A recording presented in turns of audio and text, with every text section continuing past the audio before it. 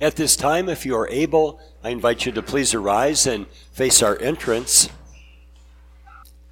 As I say the invocation, let us remember we are calling on God Almighty to be with us in a special way so that we can not only hear the Word of God, but we can understand it, we can believe it, we can apply it in our lives. And as we receive the sacrament, let us know beyond all doubt that in Christ, because of who He is and what He has done, our sins are forgiven. We continue here in the name of the Father, and of the Son, and of the Holy Spirit.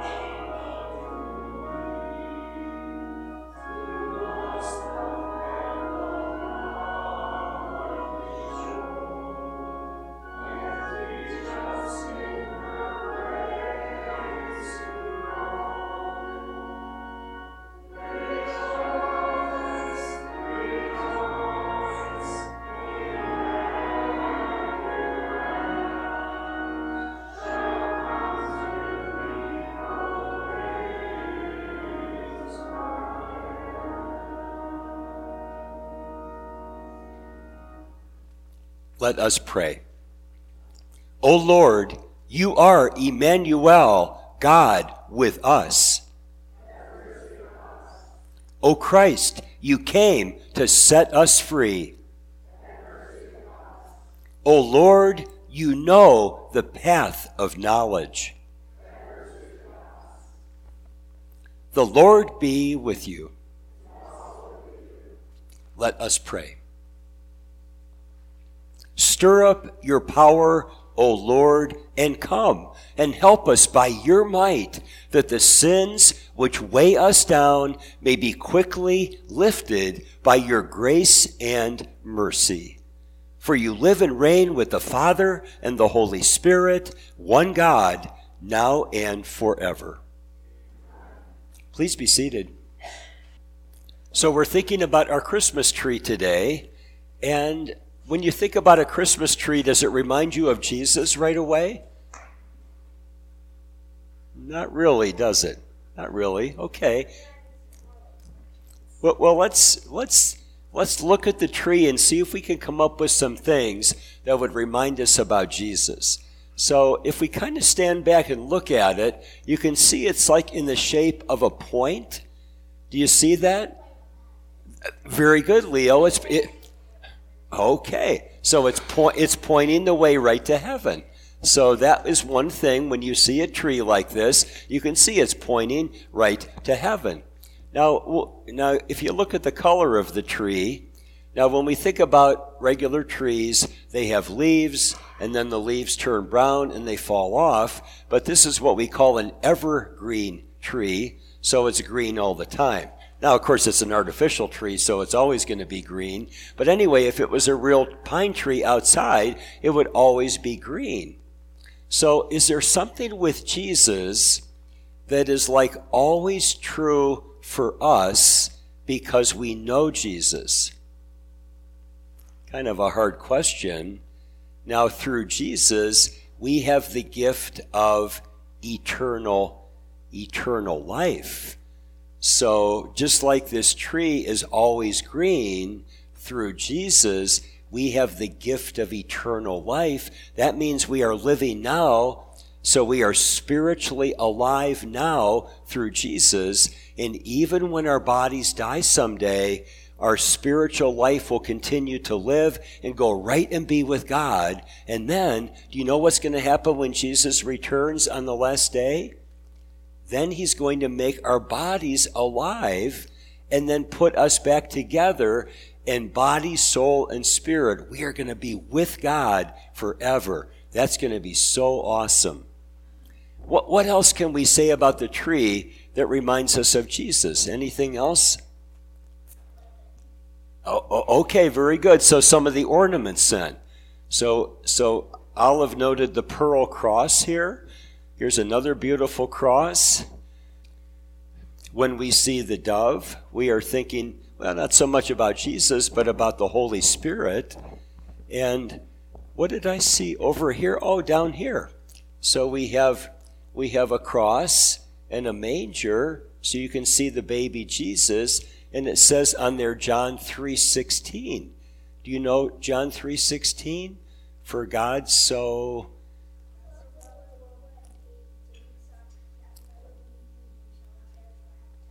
Great job, Cedric.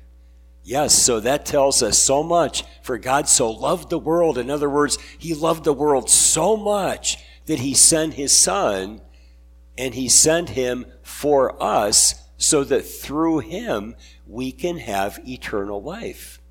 There's one more thing I'm thinking about with the tree that points us to Jesus.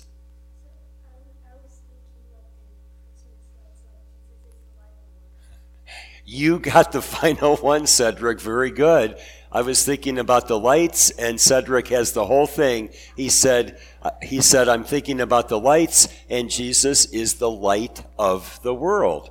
So that is excellent. So yeah, in John chapter 1, John the Baptizer, he was sent to point people to the light. He himself is not the true light, but he came to point people to Jesus, who is the true light of the world. So I hope every time you guys see a Christmas tree now, you're thinking about the shape, you're thinking about the color, you're looking at the ornaments, and you're thinking about the lights, and you can see, oh my goodness, that is pointing to Jesus so very much in so many ways. Okay, guys, thanks for coming up.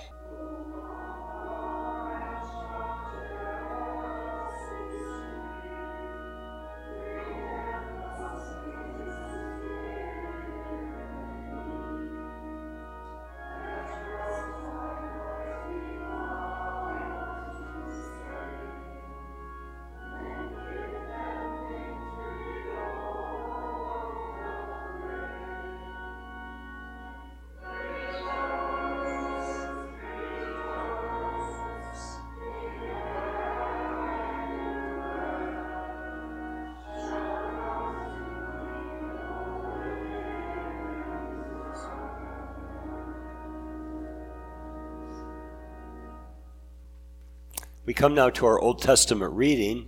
We are in Isaiah chapter 7, a common reading at this time of the year. Not the easiest reading though, so let me read it and explain some as I go. We have to go a little bit ahead of the reading to understand what was going on, and then we'll get into the reading itself. So the first question here, what was the situation? Well, Ahaz, he was the king of Judah, and he was filled with great fear. Why was that? Because Syria and Israel, two great nations, they were planning to attack him. Imagine if China and Russia decided to get together, and we knew that an attack was imminent, and we're just waiting for it to happen. How would we feel about that? That would be a difficult situation. It's a little bit what was going on a long time ago with Ahaz. So how did the Lord help him, though? Well, he sent Isaiah to tell him to not be afraid. Now, that sounds easy, don't be afraid, but we need a reason for that. So he said, don't be afraid, because it's simply not going to happen. Now, what about for us? Do we sometimes think things are going to happen, so we end up worrying about them happening? Have you ever done that? I looked it up recently, and they say that 85% of what people worry about never happens. Doesn't that make us look kind of foolish? That here we are, all this worrying, and the vast majority of it never happens anyway. God is saying, don't worry, trust in me. Easier said than done. But a passage like this, God wants us to see how it worked out for the nation of Judah, and God is at work in our lives too. Okay, so this is how the Lord tried to give assurance to Ahaz. The Bible says, picking up in verse 10, the Lord spoke to Ahaz, ask a sign of the Lord your God, and keep it as deep as Sheol or high as heaven. But Ahaz said, I will not ask, and I will not put the Lord to the test. Why was Ahaz unwilling to ask? Well, it's because he did not believe the Lord.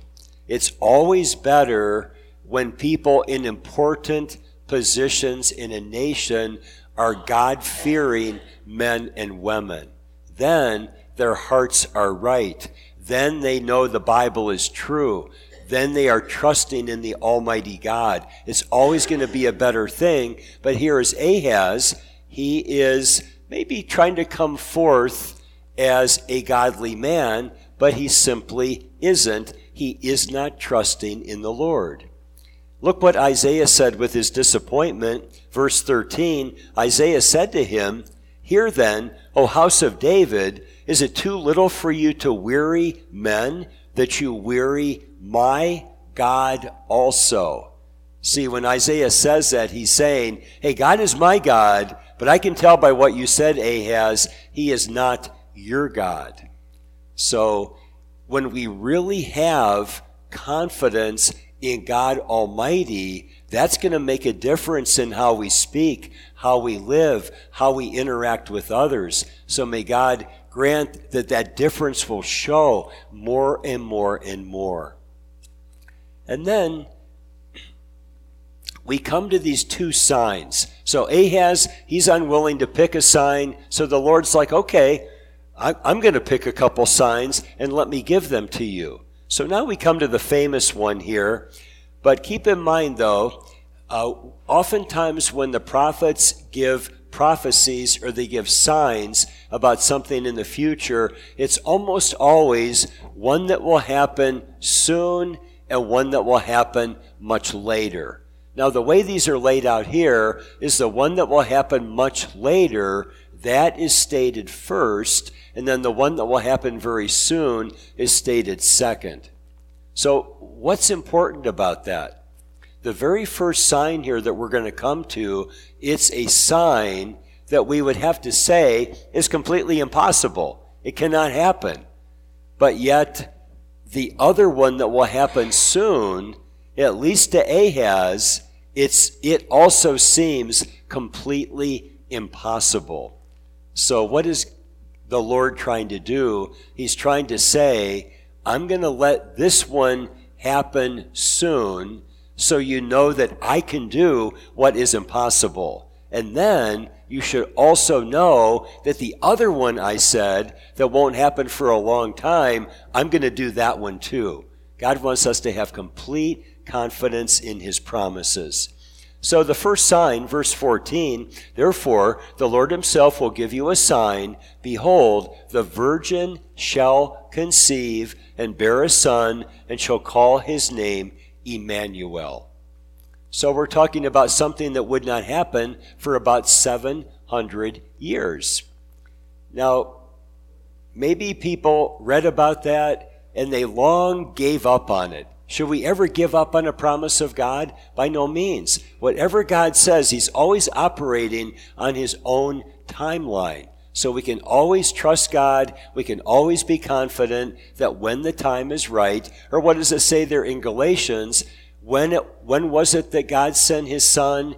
In the fullness of time. So think about a container, when it's filling up and filling up and filling up, and finally when it was full, that's the time for God to send his son. God has it all figured out. Now the second sign here that's going to happen during the lifetime of Ahaz, this is a bit more difficult, but see if you can follow it here. Verse 15. now we're talking about a different child, not the child born of the virgin, but he shall eat curds and honey when he knows how to refuse the evil and choose the good. For before the boy knows how to refuse the evil and choose the good, the land whose two kings you dread will be deserted. So Ahaz is looking at these two great nations and thinking, oh my goodness, they're great in and of themselves. When they combine together, they're going to even be greater, and they're going to come and they're going to overwhelm us. And the Lord is saying it's not going to happen. He is saying that there is going to be a child that is born, and when that child is still young, those nations, did you see what it said there? The land whose two kings you dread will be deserted. So within a few years, we could say, those nations are no longer going to be significant, and Judah is no longer going to have a concern about them. Now, it seems impossible, but yet the Lord will bring it about. We know what the Bible says. With God, all things are possible. So we should never be in the gloom and doom category. We should know that no matter how bad it looks, God is ultimately the winner. Even if you think about the end of the Bible, think about Revelation chapter 19. We're coming right to the end of time, right to the end of the world. The forces of evil now have surrounded all of the people who are left, who are believers in the Almighty God, and they're coming to finally wipe out every believer. What's going to happen at that moment? Right then, Jesus will come, and he will wipe out the forces of evil. Wouldn't it be so exciting to live at that time? Maybe we are living at that time. Even now, the forces of evil are getting stronger and stronger and wanting to silence people like you and me. But yet, Jesus, what does it say there in Revelation 1? It says that he is the ruler of the kings of the earth. He is God Almighty. He is in charge, and someday everybody's going to know that is true. Let's always be certain when we have Jesus, we are on the winning team, and one day the whole world is going to see that reality.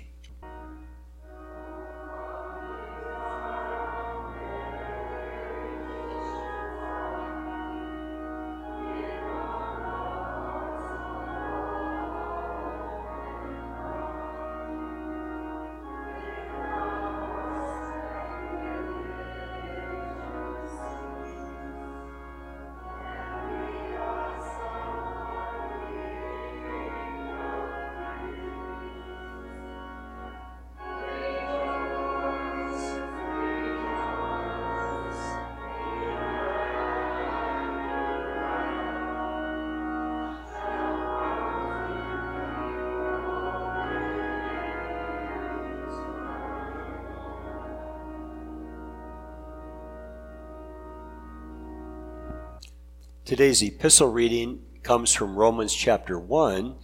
It's a little bit of a different reading for this time of the year, but we have Paul's introductory words as he writes this very important letter to the Christians living in Rome. Notice what he wrote. Paul, a bondservant of Christ Jesus, called as an apostle, set apart for the gospel of God, which he promised beforehand through his prophets in the Holy Scriptures concerning his Son, who was born of a descendant of David according to the flesh, who was declared the Son of God with power by the resurrection from the dead according to the Spirit of holiness, Jesus Christ our Lord, through whom we have received grace and apostleship to bring about the obedience of faith among all the Gentiles for his name's sake, among whom you also are the called of Jesus Christ, to all who are beloved of God in Rome, called as saints, grace to you and peace from God our Father and the Lord Jesus Christ. The word of the Lord. You can see that Paul had a particular calling. And actually, even for myself being here at Bethlehem, God called me to study and prepare to be a pastor. And then God was at work through this congregation that was assembled back many years ago now in order to call me to be here. Something that I'm humbled by, because I don't really think that I could share anything with you that would be of any significance, but God wants me to be here, so I'm trying to be here and do the best I can to be a blessing to each one of you. I don't want us to ever just be in the situation of just somehow going to church and going through the motions, but I just pray that God would help all of us just to have that sincere and close relationship with the Almighty God, just to know how much God loves us, to know for certain that in Christ we are forgiven, and then to understand that God has a plan for each of our lives. God wants us to grow up in His Word. God wants us to live with zeal for our Lord Jesus Christ. God wants us to care about the salvation of others. So I've said that much, and sometimes it's like, okay, we heard it, Pastor. Now, how do we actually work that out in our lives? But let's work together, though, and try to figure that out. As Cedric pointed out, that the lights on the tree are pointing to the light of Christ, our prayer is that Bethlehem here in Parma would be a light, would be a beacon of truth to those who live in our community, that they would know how much God loves them, that they would know the way to heaven through Jesus, and that they would come and rejoice with us. So let's pray that God would do such things. You can see in the reading that it tells us some very important things about the lineage of our Lord Jesus Christ, how He would come from the family of David, and how in time He would be raised from the dead, as He was already when Paul had written this particular letter. Also here, it talks in the reading, Paul is reminding the ones in Rome, they have been called to be saints. So I have a call here to Bethlehem, but think about being called by God to be a saint.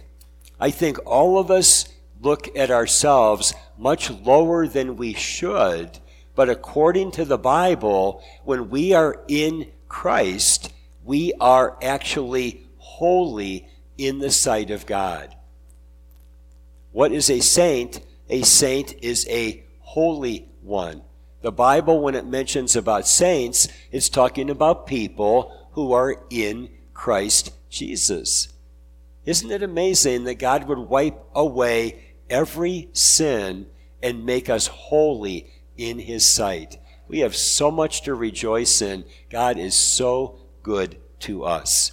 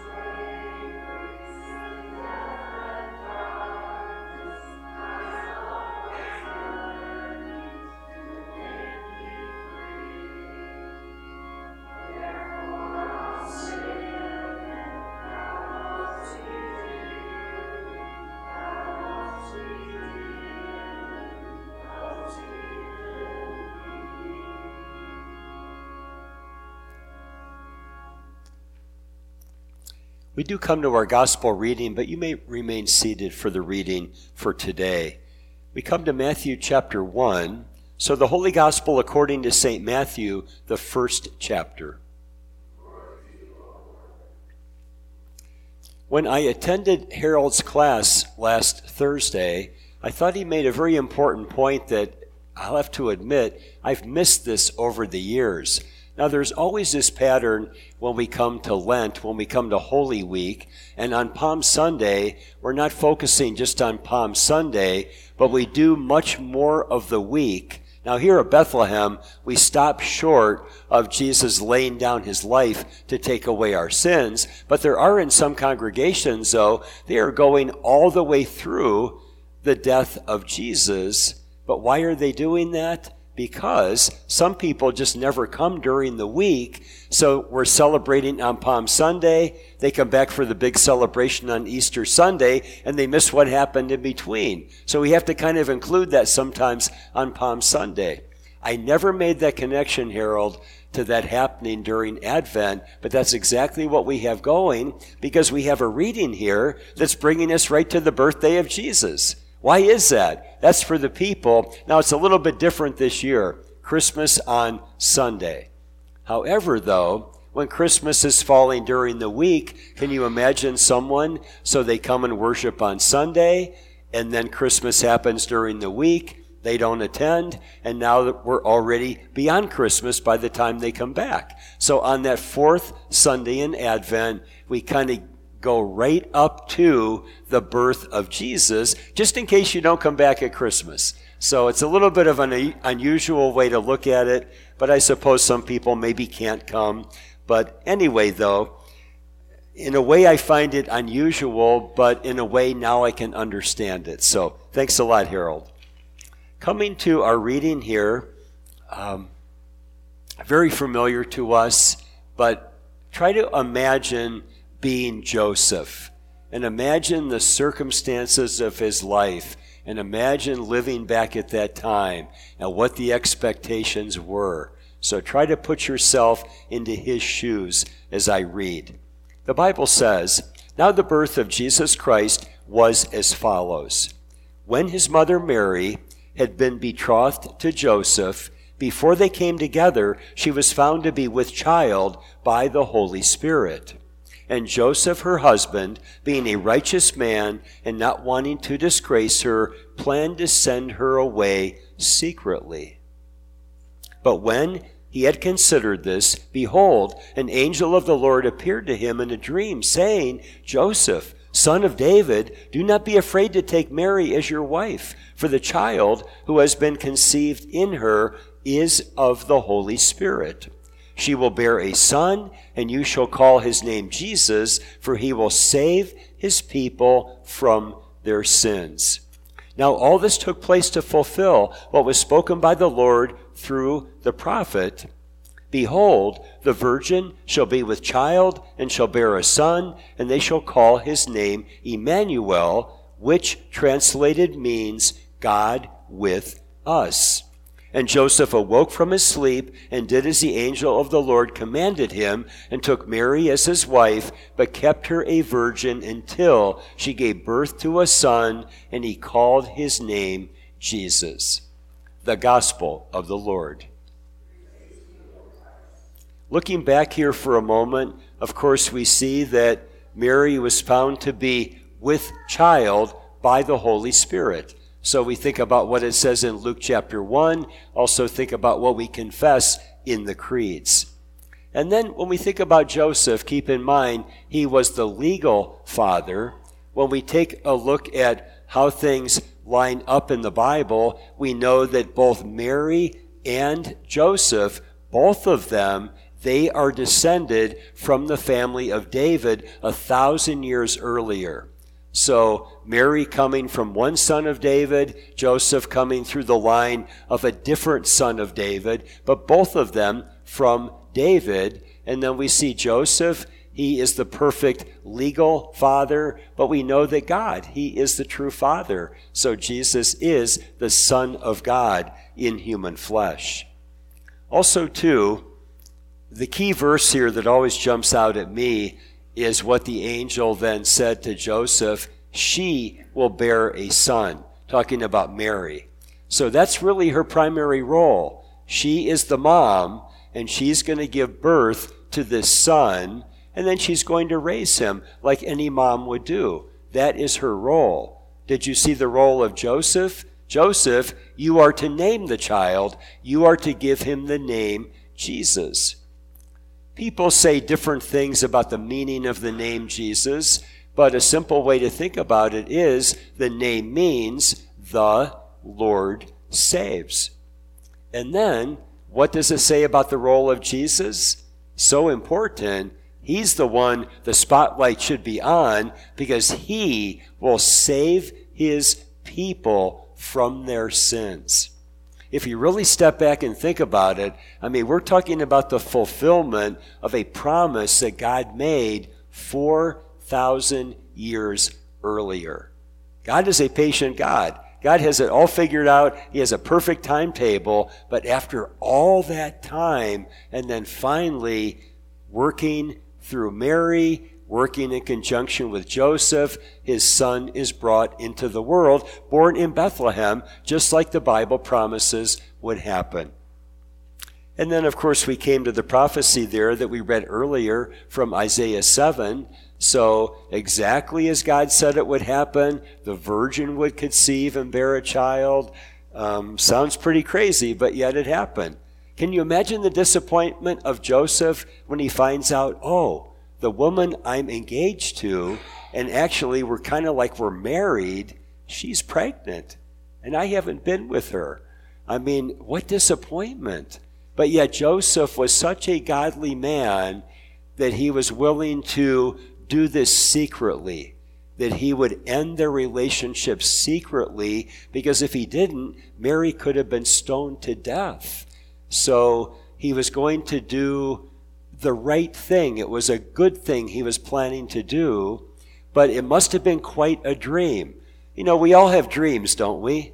But do we ever want to change our lives because of a dream? This must have been quite an extraordinary dream. Joseph must have known that this is truly a messenger of God who is communicating with me. And Joseph, being a God-fearing man, he's willing to follow what the angel said.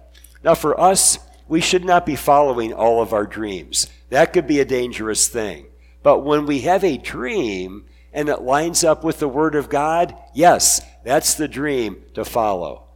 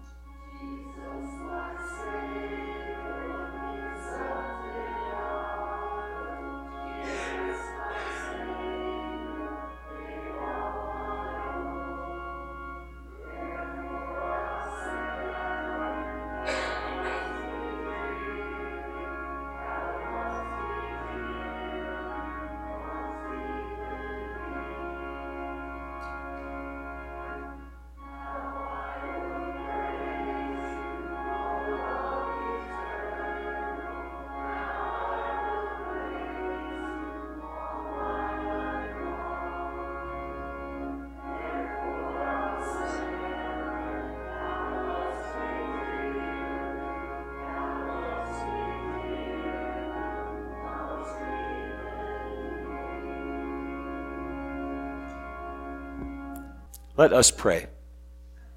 Gracious God, Heavenly Father, we give you thanks for assuring us that we are forgiven through the promised Christ who lives and reigns with you and the Holy Spirit, one God, now and forever.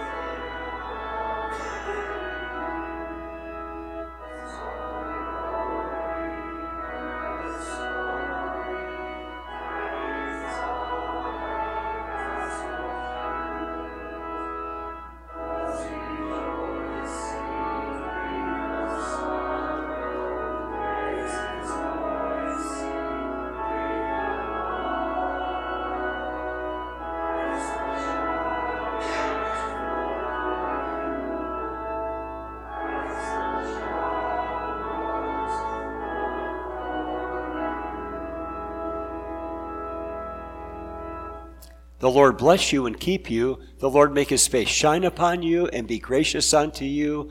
The Lord look upon you with favor and give you peace.